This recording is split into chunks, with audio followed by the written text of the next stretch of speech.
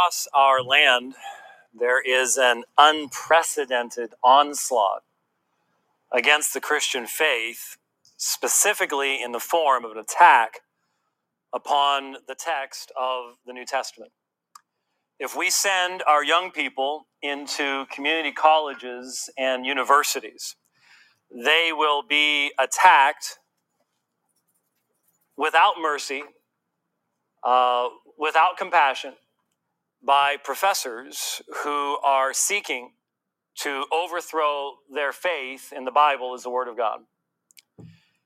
They will do so by assuring people that we cannot know what the New Testament originally said, that what we have is contradictory to itself, that it was never intended to be understood as a single revelation, and that everything that we as Christians believe really stands only upon later traditions and not upon anything that could meaningfully be traced to Jesus or to his apostles. Now, the generations before us did not have to deal with what you and I have to deal with in this onslaught upon our faith. My great-grandparents lived in a day where there was a general respect for the Bible in the West. The quotation of the Bible would be sufficient to end most arguments. And the infidel, the unbeliever, was still at the margins of the society. But let us not fool ourselves. My great-grandparents are no longer with us. And we now live in a day that, because of the great secularization of our society, and also because of the advent of an absolutely ubiquitous means of communication, almost every one of us in here owns a device that will allow us to access information from almost anywhere in the world and to receive information at a very high rate of speed. And that little device or medium-sized device or big device, whatever it might be, can be used for wonderful things, but it can also be used to spread falsehoods about the New Testament and about the Christian faith. And as a result, issues that in preceding generations were primarily limited to scholars and pastors now need to be in the very forefront of the thinking of every Christian, except for the Christian who is happy being silent and never saying anything.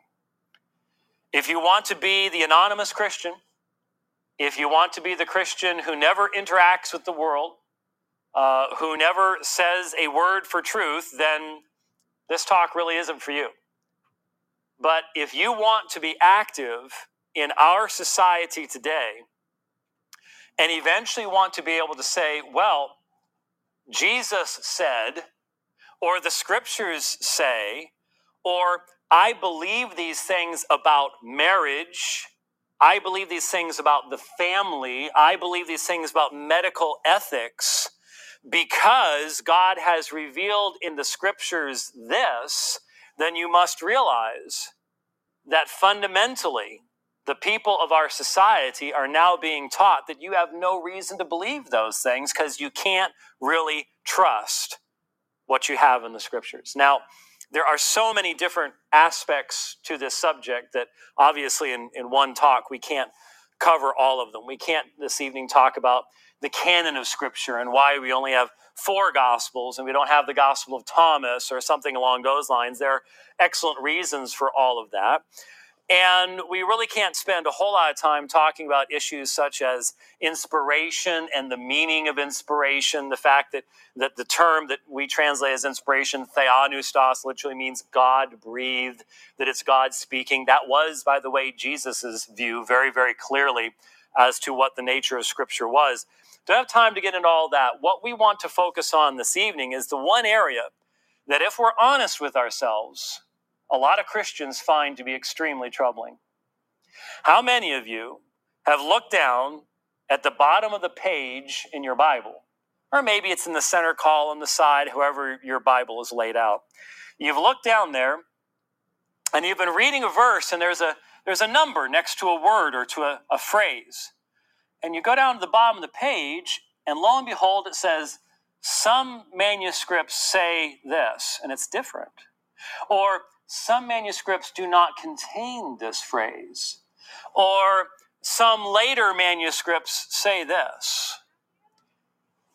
And how many of you would be honest to say that that bothers you? I don't like that. I wish those notes weren't down there. I want black and white.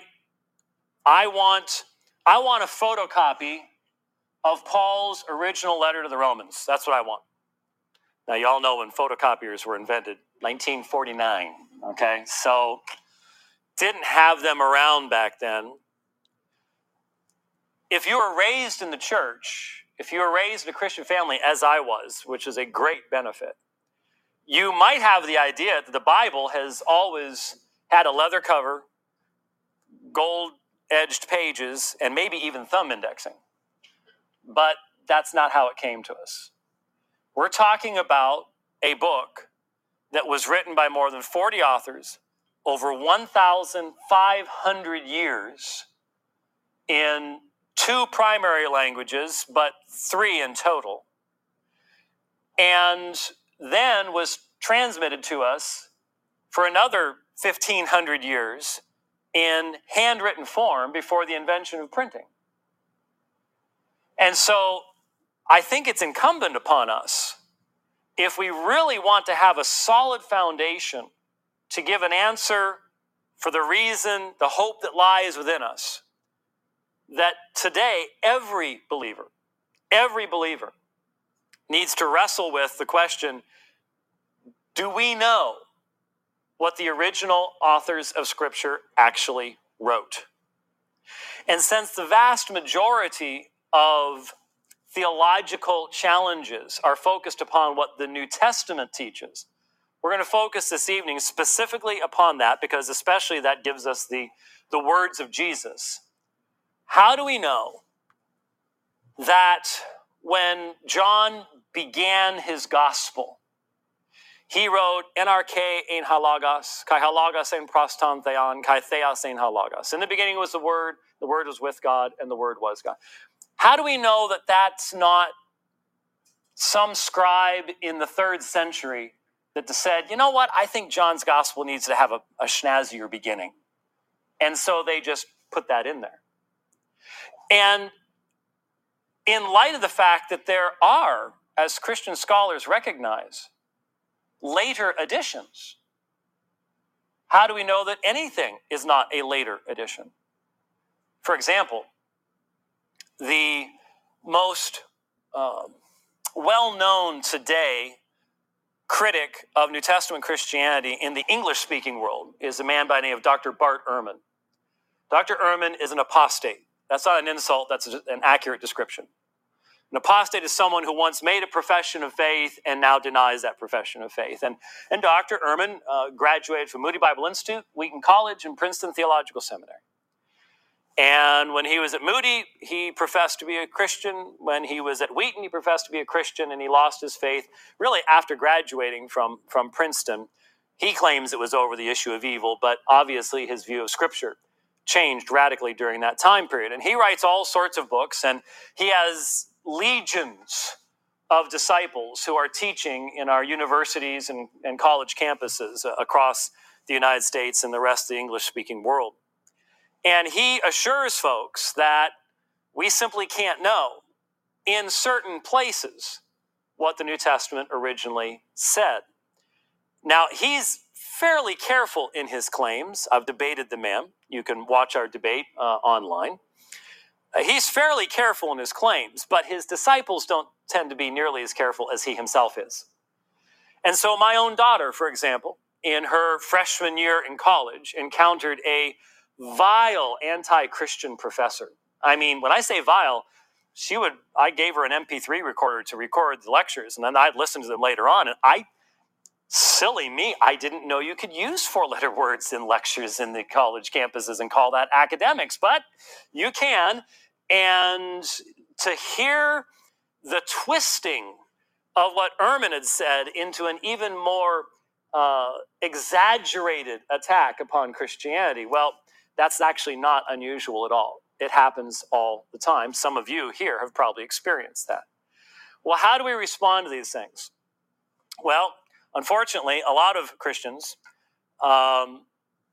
because we don't talk about this in the church, don't know what to say, and many simply lose their faith.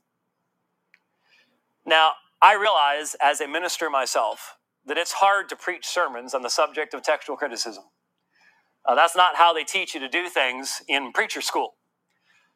But the reality is that if we don't teach our people within the context of faith about these things, then they will hear about these things only in the context of unbelief. For example, Bart Ehrman loves to talk about the fact that one of your favorite Bible stories was not originally in the Bible. And since we don't know that, then it has tremendous weight when it's placed within the context of unbelief. But if we talk about it in its appropriate context beforehand, then we in essence remove from Bart Ehrman and his followers the weapons that they are so adept at utilizing. What am I referring to? It's the story that ends up in every Jesus movie. Even Mel Gibson managed to find a way to stick it into the Passion movie somehow, though it had absolutely nothing to do with the movie at all. It's the story of the woman taken in adultery, John 7:53 through 8:11. It's called the Pericope Adulterae, and it is one of the two multi-verse textual variants in the New Testament. What's a textual variant? Well, textual variant is any place where the handwritten 5,700 plus manuscripts of the New Testament, where they differ from one another. And there are two major places where there are multiple verses. One is the longer ending of Mark 16, 9 through 20. And the other is John 7:53 through 8:11. It's a story of the woman taken in adultery, and Jesus stoops down, writes, and everybody leaves, and so on and so forth. A story everybody likes. Isn't it wonderful? There's only one problem. The first time we find it in any New Testament manuscript is in the 5th century. And it's in a particularly unreliable manuscript called Codex Bezae Cantabrigiensis, Codex D. And what is especially important to know is that in two families of manuscripts, that story isn't even in John. It's in Luke in two different places. So when you have a story that is looking for a home and is found in actually 4 different places, because it's in 2 different places in John in some manuscripts, and in 2 different places in Luke and other manuscripts, and doesn't show up for the first 400, it misses the party for 400 years. It's obviously a very popular story that everybody liked back then too, that eventually found a place to land in John 7:53 through 8:11. So the first question we have to ask is, what do we want to read in our Bibles?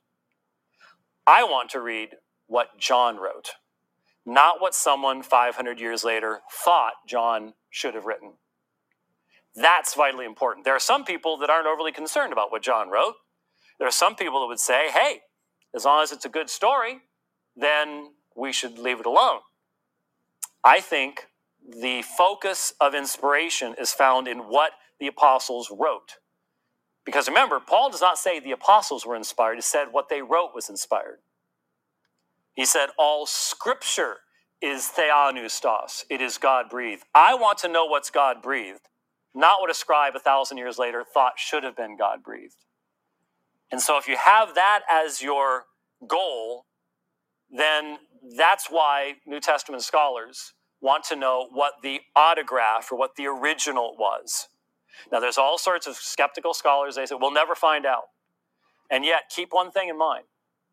There is no work of antiquity that has earlier, better, and more abundant manuscript evidence than the New Testament of the Bible. Nothing. You want to read Plato? You've got 7 manuscripts. And the earliest is 1,400 years after it was originally written. That's all you've got.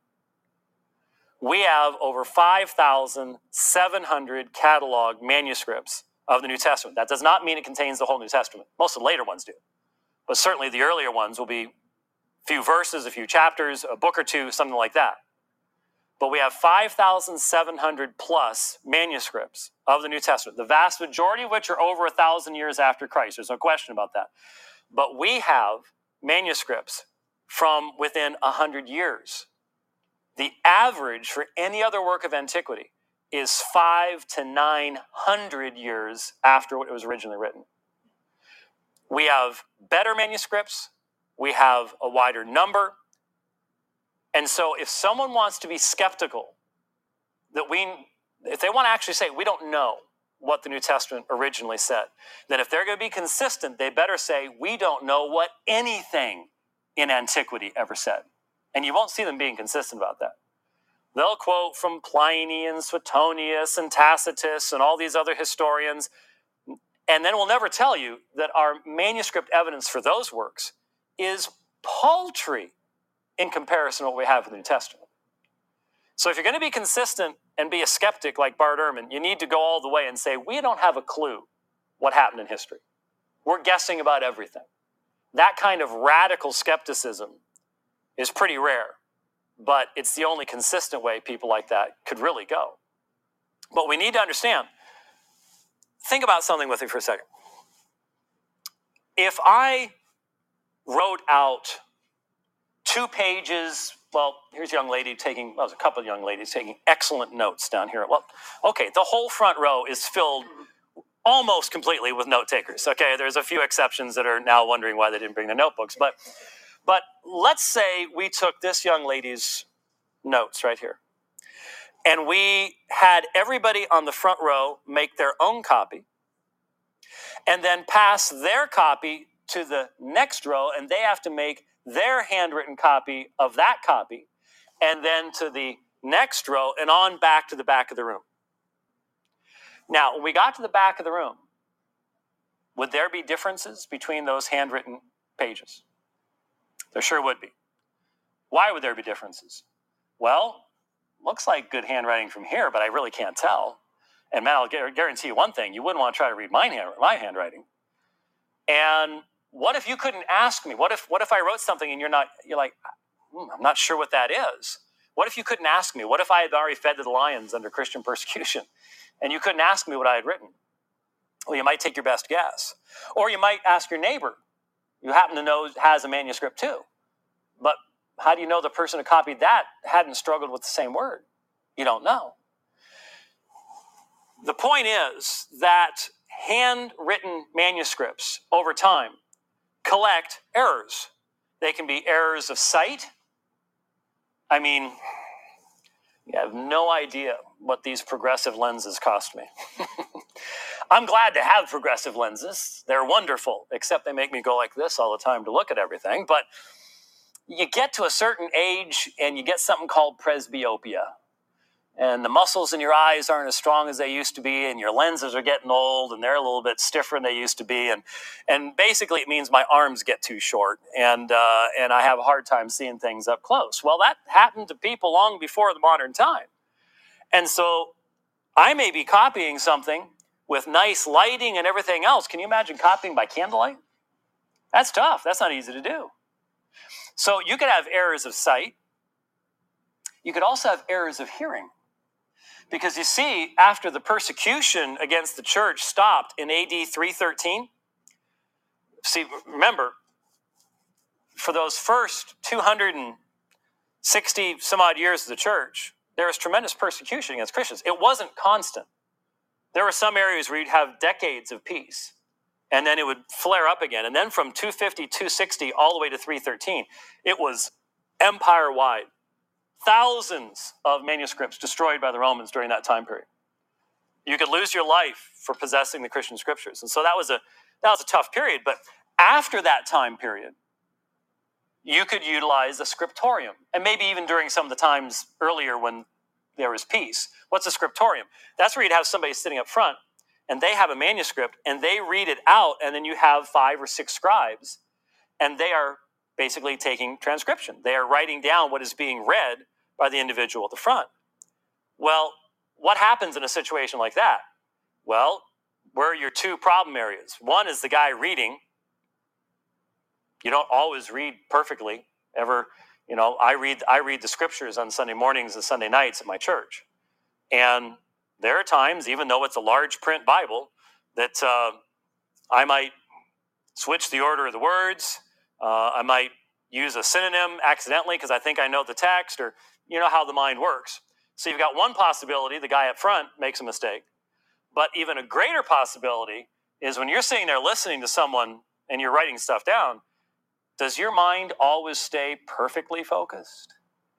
Is it possible at times you think somebody said something at lunch today? We're down south. At lunch today, someone said something to me, and I honestly had to sit there and go, what? What? And somebody else who speaks better Southern than I do interpreted for me, and we went on from there. Well, what if he has somewhat of an accent? That all could happen. And so you end up with errors of hearing as well. For example, the pronouns for we and you were pronounced almost identically the same in the Koine Greek of that day. And so if you look at 1 John chapter 1 and look at the little notes at the bottom of your page, a bunch of the differences are so that your joy might be full or our joy might be full. Those are almost certainly errors of hearing in a scriptorium. And once we know what kinds of errors people would make, it's very much easier for us to analyze the manuscripts that we have. For example, there is an error called homoi teleuton, called similar endings. Now, this is a place where time has robbed me of one of my best examples. Some of you youngins down here aren't going to really understand this, but some of us graybeard folks are going to understand this a little bit better. I am so old. You're supposed to say, how old are you? I am so old that I wrote term papers on an IBM Selectric. Oh man, we're passing away quick. But in the olden days, when you wrote a term paper, you're sitting there at a typewriter. And not only are you using whiteout and correction tape to fix your mistakes, which was so much fun, but you have a book. Yes, a book, binding, pages, covers, fascinating thing. You have a book here, and if you want to copy a paragraph, there's no such thing as cut and paste yet, okay? Unless you wanted to cut it out and paste it in, which would not be acceptable by most teachers, okay? So you had to copy it out. And if you remember doing that, then you know there would be times you're typing along and you type the word education. You look at it, make sure you spell it right, T-I-O-N. You go back, there's T-I-O-N, you continue on. Problem is that T-I-O-N was at the end of the word restoration on the next line. And in the process, you just cut out an entire line and didn't realize it because in your mind, you saw the T-I-O-N. That's the last thing you just typed, similar endings. Or maybe it's just down the sentence a little bit, still makes sense. And you end up inadvertently cutting out the material in between it. Or if your mind really isn't working well, it's on the line above and you repeat it. That's called dittography. We find all of these in the manuscripts. We find examples of all of them. For example, if you have a Bible, look at 1 John 3:1. In 1 John 3:1, you have a comparison of a couple of different texts. If you look at the King James Version of 1 John 3:1, it says, "Behold, what manner of love the Father hath bestowed upon us, that we should be called the sons of God. Therefore the world knoweth us not, because it knew him not." But then listen to the New American Standard. It says, "See how great a love the Father has bestowed on us, that we would be called the children of God, and such we are. For this reason the world does not know us, because it did not know him." The entire phrase affirming the fact that we are the children of God, and such we are, is not in the King James Version of the Bible or the New King James Version of the Bible. Now, why isn't it? Well, it's not there because the Greek text from which those two translations are translated doesn't contain it. It's a textual variant. Well, why wouldn't it be there? Well, it wouldn't be there because of the fact that the last three letters of called, that we be called the children of God. And the last three letters of and we are, mu, epsilon, nu in Greek. They're the exact same ending. And a scribe early on wrote the word kleithomen, looked back, saw the men, continued on, and skipped over the little phrase kai esmen, and we are. That's all it is. Now, the problem is, a lot of people want to introduce conspiracy theories into this subject for various reasons. And so they'll sit back and go, well, you know, those King James translators, they were Anglicans, you know, and we know what Anglicans are like today. I mean, you know, it's just gone crazy in England. And so they just didn't believe in adoption as sons of God, and so they took it out. Has nothing to do with it. Nothing to do with it at all. Yeah, they were Anglicans, but the Anglicans were pretty conservative folks back then, and they believed in adoption as sonship, and has nothing to do with it all. The simple fact of the matter is, the printed edition of the Greek text that they used, the King James translators actually used 7 printed Greek texts. The 5 editions of Erasmus from 1516 to 1535, Stephanus' 1550, and Beza's 1598. Those were the 7 printed texts that the various committees, the King James, used. None of them had the phrase, and we are, in 1 John 3:1. Why? Because about the 6 handwritten manuscripts that Desiderius Erasmus, a Dutch humanist scholar, a Roman Catholic priest, used to produce those printed texts didn't have it. That's all it is. He only had about 6 texts. We have 5,700 today. So what does this bring us back to? If we only had one manuscript of 1 John, okay, let's use 1 John as our example here since I mentioned 1 John 3:1. If I only had that one manuscript, then how many textual variants would I have? None. I'd have none. And that's what most people want, right? We don't want any textual variants. But which is better? To have 100 copies of 1 John or to have only one copy of 1 John? You see, if we only had one and it was where this phrase had dropped out, we'd have no way of knowing it. We'd have no way of recognizing it. The more copies you have, the better, the higher confidence you have that you can reconstruct the original. If you only have one, you're out of luck. That's all you've got. You better hope that scribe got it right if you've only got one copy. But what's the flip side to having 100 copies? You're going to have textual variants. And you're going to have to examine those textual variants. Now, of all the textual variants in the New Testament, 99% are completely irrelevant. How can I say that? It's real simple. There is, in every state but Texas, a rule of English grammar that says you're supposed to put an N before a noun that begins with a vowel. So you're supposed to say an apple. Like I said, Texas is the one exception to this rule. But you're supposed to do that anyway. You're supposed to say an apple. Greek had the exact same rule. It's called the movable nu. And you're supposed to stick that movable nu in there. And for some reason, later scribes, especially the ones that probably didn't know Greek very well, really, really struggled with that. And there are literally thousands of textual variants that are about the movable nu. But guess what? It doesn't change anything. Even in Texas, it doesn't change anything. And if you didn't know the original language, you wouldn't even recognize that there was a textual variant there. 99% of the textual variants that we find in the 5,700 manuscripts of the New Testament, handwritten manuscripts, 3.5 million pages of handwritten text, you could not explain to someone who cannot read Greek, and they do not impact the translation of that into any other language. Okay? So when you hear someone say that they estimate that there are 400,000 variants in the New Testament, that's probably true. But 99% of them are inconsequential. And when you think about 3.5 million pages of handwritten text, I would think there'd be a whole lot more than 400,000. But there aren't. The New Testament scribes were very careful in their work. They weren't like the Masoretes, the Jewish Masoretes, where they would count the number of letters on a page and they knew exactly what the middle letter was supposed to be and stuff like that. They weren't like that because, especially the early scribes, you could die for having a manuscript in your possession.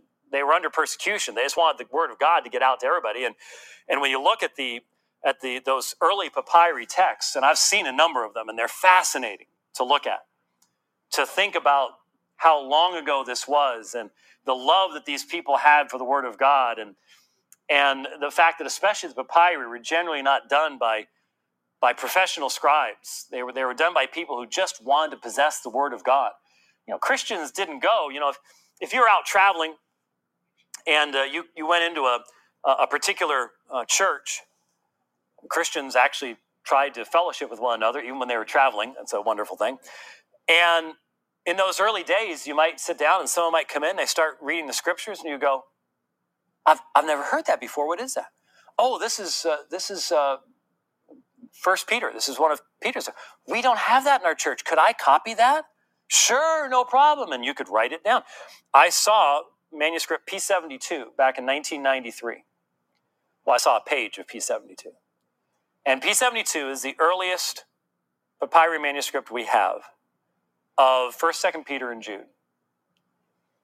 And I just have to chuckle because the lines are not straight. And you're supposed to interpret if the line goes up, someone's happy. If it goes down, they're sad. Well, he was a happy scribe. The lines sort of go up. And not the best handwriting in the world. But I remember when I saw that, it was under glass. It was at a display up in Colorado, and I almost got dragged away by security because I kept spending so much time translating it, and people would come up. My friend Rich Pierce was with me, and people would come up and they'd look at the description, look at it, look at me, and they'd say to Rich, "Can he read that?" And he'd go, "Yeah, he can read. Look at this, Ralph. This man's reading this ancient." And the people start gathering around, and Rich would drag me off to go look at some thing, and I'd come right back again. And it was so awesome because not only did it have the beginning of 2 Peter on it, had the end of 1 Peter and the beginning of 2 Peter, but it had what's called the Granville-Sharp construction in 2 Peter 1:1. 2 Peter 1:1, Jesus is described as our God and Savior. And so here, 150 years before Constantine came along, so much for you, Dan Brown, 150 years before Constantine came along, you have the deity of Christ spelled out explicitly in this papyri manuscript from around 175 to 200 AD. But you've got all what are called the nomina sacra. For some reason, we don't know why. All the early Christian manuscripts abbreviated the divine names. God, Lord, Jesus. They abbreviated them, put a line over top of them, down to either 3 letters or 2 letters, and put a line over. We don't know why they did it. We don't know how they got the word out to everybody else to do it. But you can identify Christian manuscripts very easily by seeing the nomina sacra in them.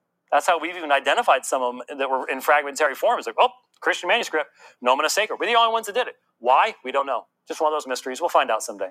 I plan on inquiring in eternity, unless you get there before me and find out the answer beforehand. But I'm looking at the nomina sacra, and the thing that struck me was I'm thinking about this fellow believer that loved the Word of God so much 1,800 years ago, they risked their lives to copy it.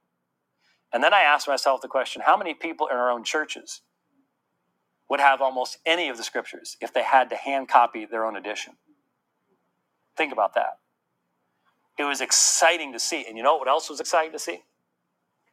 With my printed edition, at that time, the Nestle-Aland 27th edition of the Greek New Testament, with my printed edition, I could have recreated that entire manuscript just from what I had in that one volume. That's how thorough the information we have about the texts of the manuscripts in our critical editions today. It was amazing. It was absolutely amazing. So they didn't, obviously no one said to the scribe of P72, could we see your official scribal copying card that you've gone through the proper courses and you got the proper training? No, if you wanted to have it, you were allowed to copy it. So what that meant was the New Testament exploded out across the entire known world. It went everywhere. It had to, because Christians are being persecuted. They're being forced to go from one place to another. And when Rome began destroying literally thousands of copies, if it hadn't gone everywhere, we might have lost something. But that's not what happened. Instead, one of the things you must understand about why we can trust the manuscripts of the New Testament is this. The New Testament had a free translation, a free transmission. What do I mean by that? Nobody had control over it. Nobody had control over it. There was no central agency where the apostles had to, send their original manuscripts to get them approved, and then an official version was produced and distributed and so on and so forth. No, never happened. You had multiple authors, Paul, Luke, John, Peter, writing from multiple places. We even know in Paul's experience, he wrote from all sorts of different places. He wrote from jail. He wrote from various places he was staying in his earlier ministry, so on and so forth. So you've got multiple authors writing in multiple locations, to multiple locations. So Paul writes to the church at Colossae, and he says to read the epistle that's coming from Laodicea. How many of you read from Laodiceans this morning in your devotions? Some of you might have.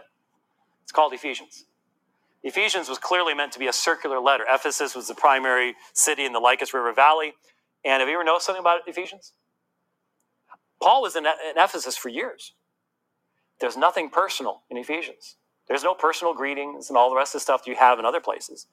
It was clearly meant to be a letter that was distributed around the churches. And that's what he's referring to when he says in Colossians, read the epistles coming from Laodicea. That was what we call Ephesians. And so what would happen is that would be, when that letter went to the church in Laodicea, what did they do? Well, they made a copy, and we don't know if they sent the original on or they sent their copy on. But the point is, you had immediate copying going on in multiple different places of that letter. And initially, all those letters and gospels existed separately from one another. And then they started being collected together. For example, we have P66 and P75, which are gospel collections. And they're not complete today, but they initially were.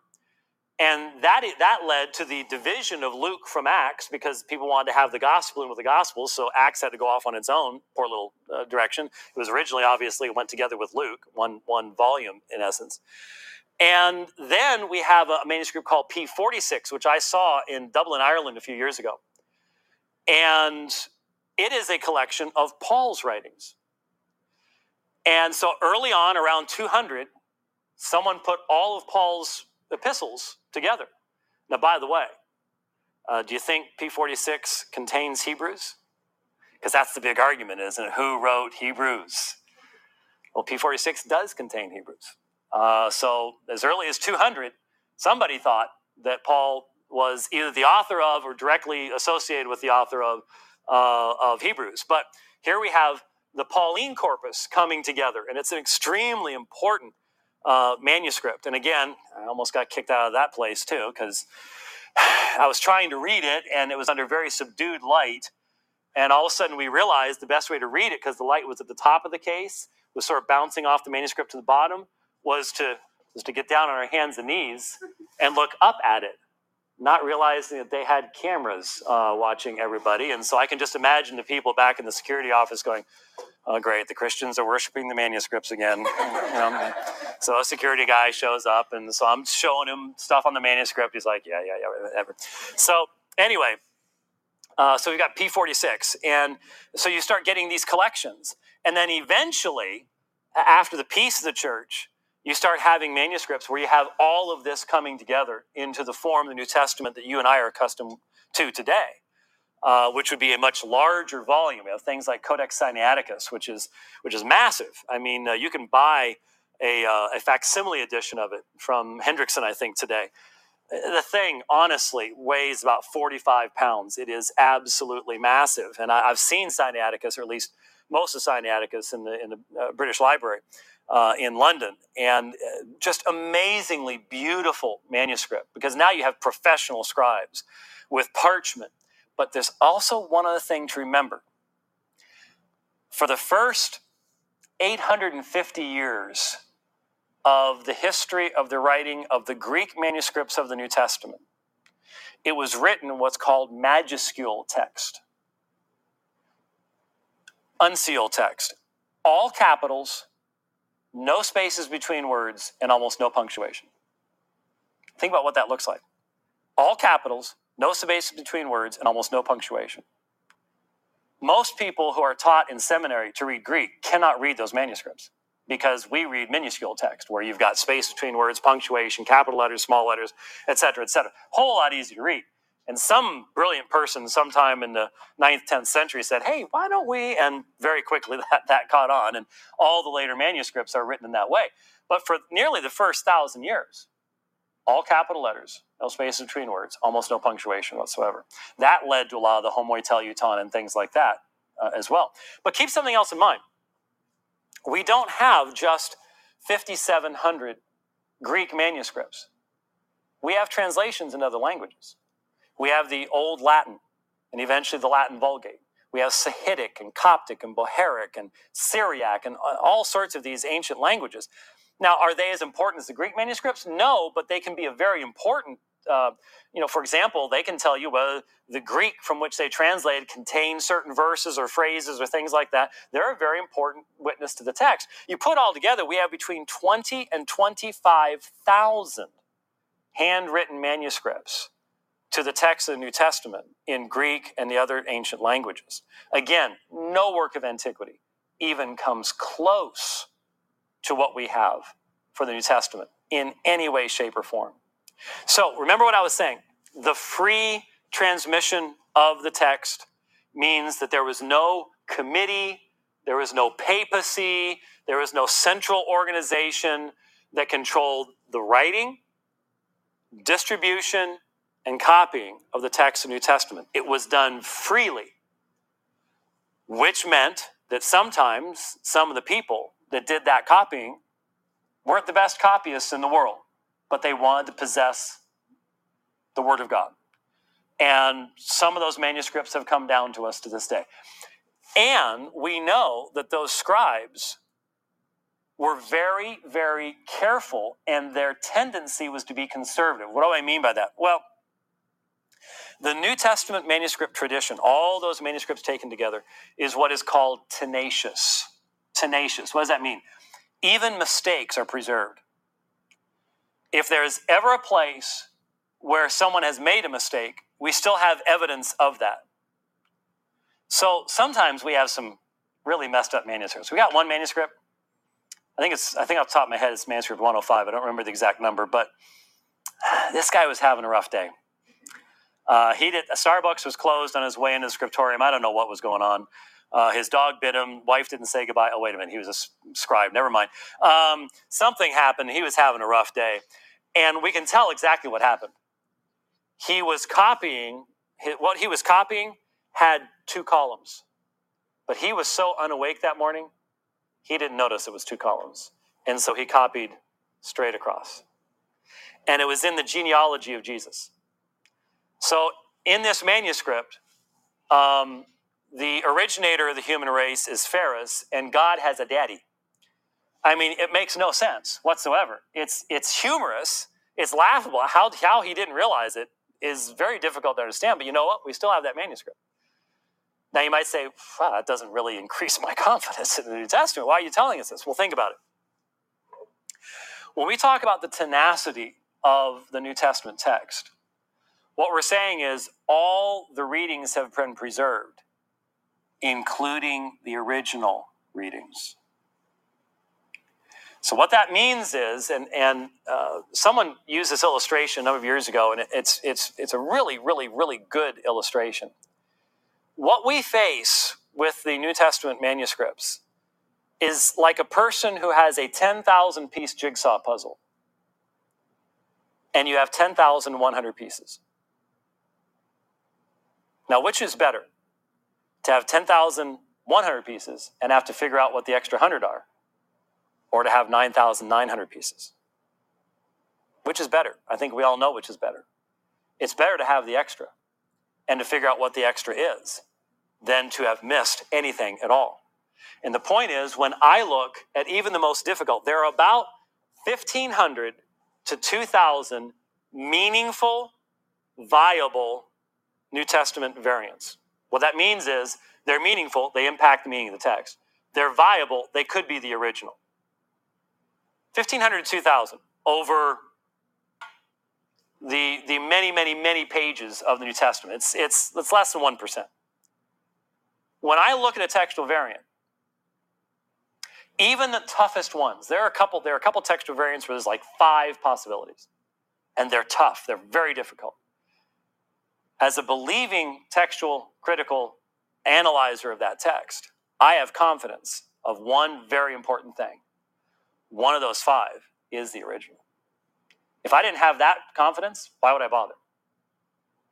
And when I debated Bart Ehrman, a lot of people wondered why I asked him the questions I did during the cross-examination. But there was a method to my madness. I asked the leading critic of the New Testament in the English-speaking world today, is there anywhere in the New Testament where you believe we no longer possess the original reading that was originally written? He gave one example. One. It is a place in, I believe it's 1st or 2nd Peter, where there is a conjecture that the original had something, instead of Enoikai, it was Enoch. Has nothing to do with any theological belief whatsoever. One place in all the New Testament, the leading critic of that New Testament came up with one example that was irrelevant to the teaching of the New Testament. That's all he could come up with. You would think if the New Testament was filled with places where we just don't know, that he could have gone on forever with examples. One irrelevant example is all that the leading critic could give. That gives you an idea of the wealth of the New Testament manuscript tradition, and the fact that even he recognizes is that in the vast majority of those instances, the original reading is still represented in the manuscript tradition. It is not passed away. That's vitally important to understand. Vitally important to understand, because almost everything is being told to our young people, being told on the old Daily Show or whatever else it might be, is that those original readings have passed away. I remember an atheist that was interviewing Bart Ehrman on his program, and he was just so excited to have Bart Ehrman on. Man, I've got the big guy with the big gun here. Oh, this is great. And so finally he says, so Dr. Ehrman, given all these changes, what do you think the New Testament was originally about? What do you think it originally talked about?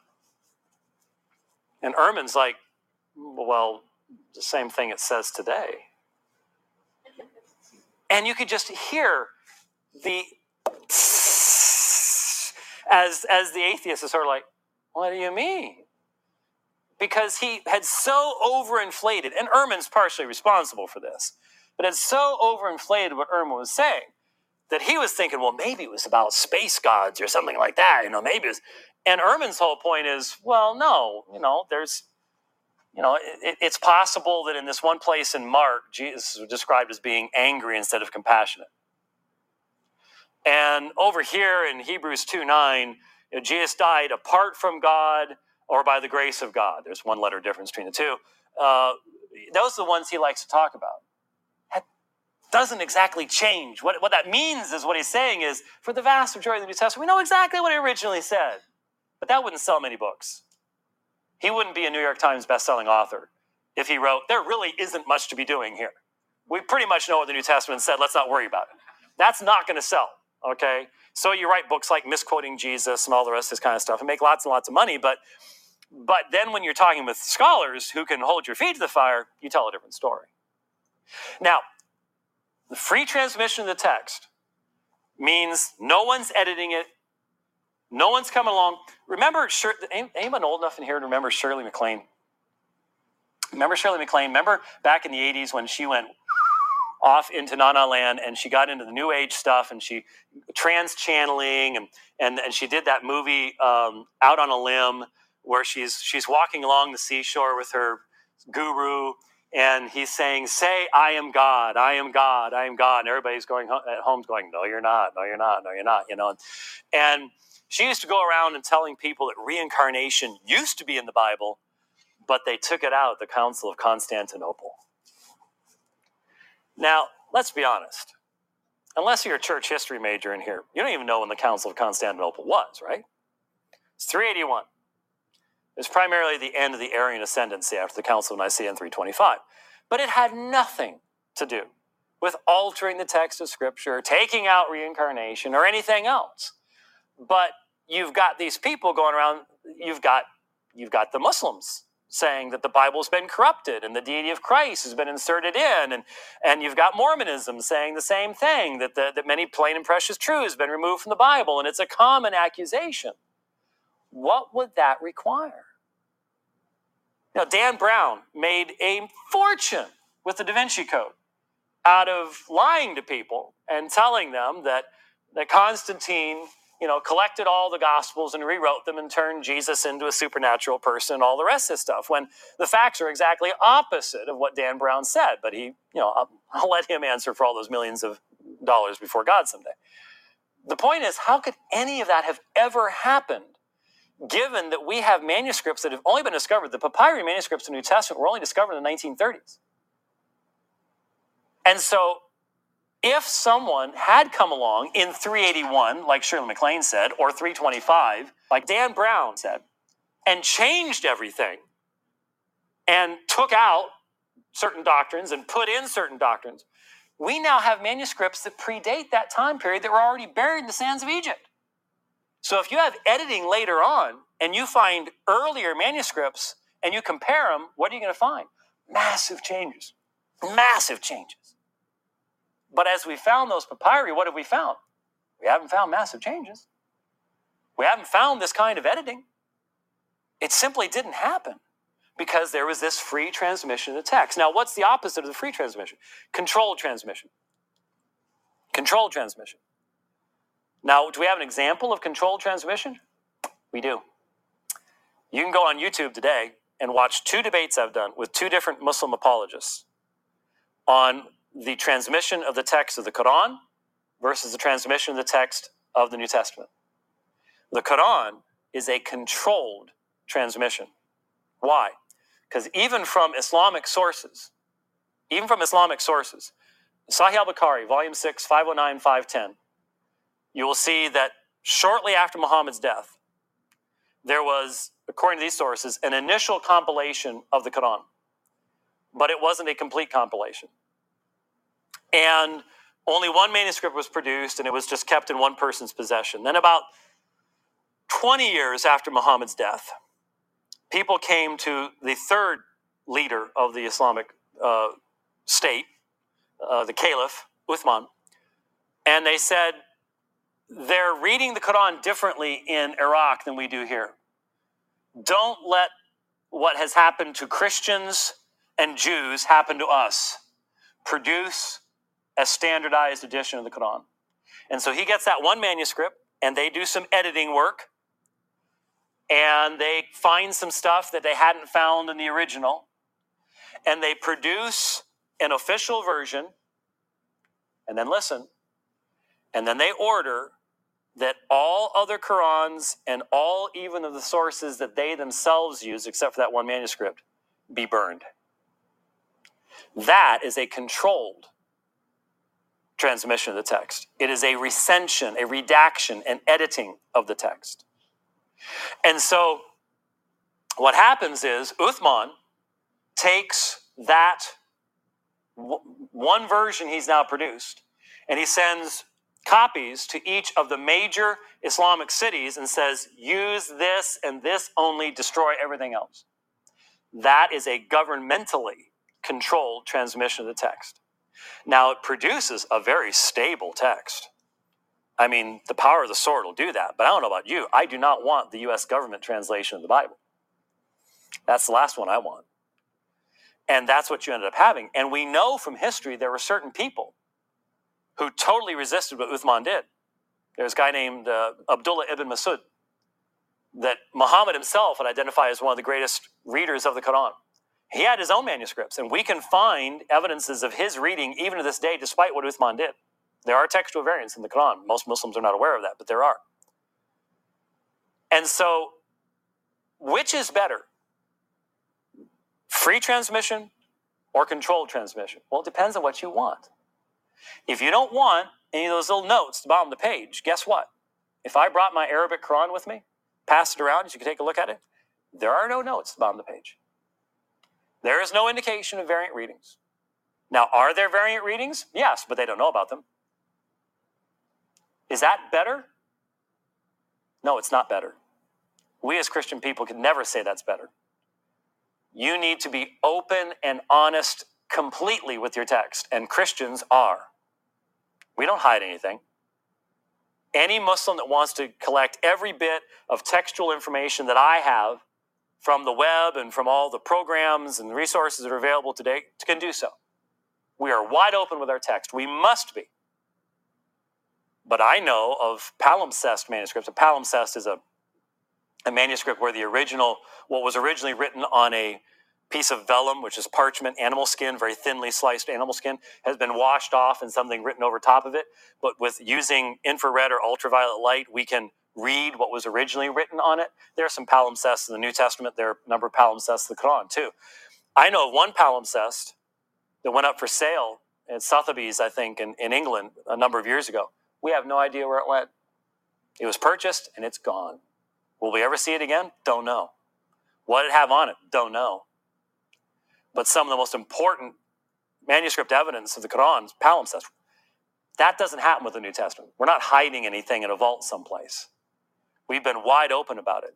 But it needs to be in our minds very, very clear that it's far, far better to have the free transmission of the text over many manuscripts, over a widely divergent area, than it is to have a governmentally controlled transmission of the text, because it's real simple.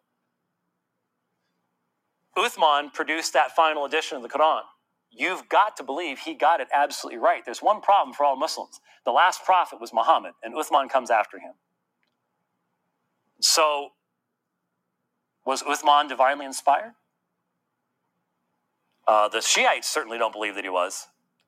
So, the issue then becomes, if you have a controlled text, whoever controls it has to be, that's as far back as you can trace it.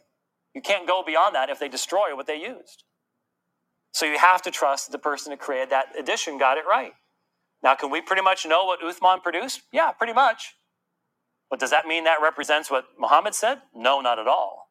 That's the problem. That's the problem. And so a lot of people struggle to understand this, because what we're really saying is having more textual variants is a better thing. For a lot of people, they'd rather that the text was sort of like a Indiana Jones movie, where you have to go up to a place on a mountain and find this one dude that doesn't age. And, the New Testament is inscribed on the walls, and you go, we need to know what 1 Thessalonians 1:3 says. In just a second, and he goes and reads it to you, and that's it. You can't write it down or anything, because once you write it down, then you can make a mistake. So there might be a textual variant. So the only way anyone can ever know, it's right there, no textual variants. That's what people want. One little problem. When nobody's around, how do you know what that guy is doing with the text on the wall? You don't know.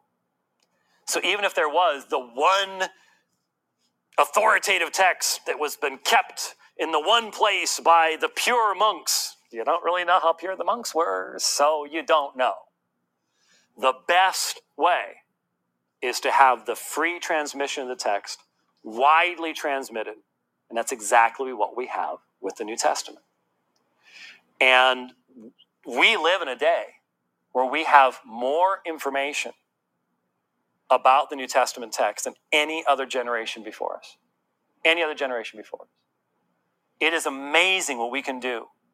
The high quality Bible programs that are available today allow a scholar today to do studies, not only in the syntax and grammar of the New Testament, but in the manuscripts that in generations past would have literally taken years, can be done on our computers in seconds. It's similar to the fact that we have more evidence of God's existence in biochemistry and biology and everything else today than we've ever had before, and yet there's the greatest skepticism of it. In the same way, we live in a day where we have the greatest evidence of the reliability of the text of the New Testament. At the very time, there's the greatest skepticism about it. It's not because there's a lack of evidence. It's because there is a commitment to secularism. There's a commitment to a rebellion against the authority of Scripture. And you end up with, in academia today, such a commitment to naturalistic materialism that if you can't put it under a microscope, it doesn't really exist, that they're willing to do with the facts whatever needs to be done with the facts to maintain their worldview. That's what we're facing. And if we don't recognize, it doesn't matter where you are, from New England to the Deep South, when you send your young people into the academic field, they're going to encounter people who are not going to teach them how to think, but what to think. It's a vast difference. And they will not be fair with the information. They will not be fair with the data. And so we have to be doing the preparation in our churches, in our context now. It's up to us. God has called us to serve and minister in a land of great darkness. There is great sin in the land. There is great rebellion in the land. Professing themselves to be wise, they've become fools. Their foolish hearts have become darkened. And that's the generation we have been called to minister in. And that means we have more work to do than generations before us had to do. We have to know things and do things that generations before us didn't have to do if we want to be believers who have an ability to say something to the society around us. And so knowing where our New Testament came from, not being afraid of those little notes at the bottom of the page. And in fact, maybe even finding out, this little note at the bottom of the page doesn't give me a lot of information. I'd like to know a little bit more about some of these manuscripts, and which are, why is it that there are arguments amongst Christians as to which manuscripts have the greater weight? There are arguments about that, and you should hear the debates. I've been involved in enough of them myself to become convinced in and of yourself, and to gain some facility in being able to check these things out for yourself. You don't have to just believe what you're told. You can check these things out for yourself, especially amongst those of us who teach in the church. I mean, I got involved in part of this because a volunteer for my ministry called me up one day, and she was almost in tears. Her pastor had preached on a text in church and hadn't recognized that the translation he was using had a verse that her translation didn't have, and had preached the whole sermon on a verse she couldn't find. It ruined the whole thing for her. Now, it happened to be at the bottom of the page, but it ruined the whole thing for her. I mean, one of the things that we as pastors have to recognize is not everybody sitting in front of us has the same translation anymore. I mean, I frequently will admit to using my phone, and that means I've got access to all sorts of translations. And that means we have to do a little extra work in our preparation. But I use it when I preach through the book of Hebrews over the past number of years, 80 sermons through Hebrews. My poor folks, and I say that seriously, my poor folks got to wrestle with all sorts of textual variants in Hebrews, because there's at least 2 places in the book of Hebrews where the textual variant is extremely important. because it's not a variant in the Greek manuscripts. It's a variant between the Hebrew of the Old Testament and the Greek of the Old Testament. And the writer of the Hebrews quoted the Greek rather than the Hebrew and made a point based on it. Now, there's one of two ways you can handle that. You can skip it and hope nobody notices it, or you can do what you need to do and wrestle with it and make sure people do know about it and know how to answer the question. I figure I don't want my people going out in the world and running into an unbeliever who uses a text of Scripture that I, as their elder, was supposed to explain to them and exegete to them, and I didn't do my job. I don't want to stand before God and answer for that. And so some of those sermons, well, in a hermeneutics class, I'm not sure I would have gotten an A for that particular sermon, but we have different standards. And my standard is I want to make sure people get the whole counsel of God in such a way that in this society, they can give an answer for the hope that's within them. Now, that's a lot of stuff I just threw at you, and I only gave you a small portion of the information. What I want you to remember is the New Testament is the best attested work of antiquity that we possess. If you're going to be skeptical about it, you're going to have to be skeptical about everything in history. Keep that in mind, A.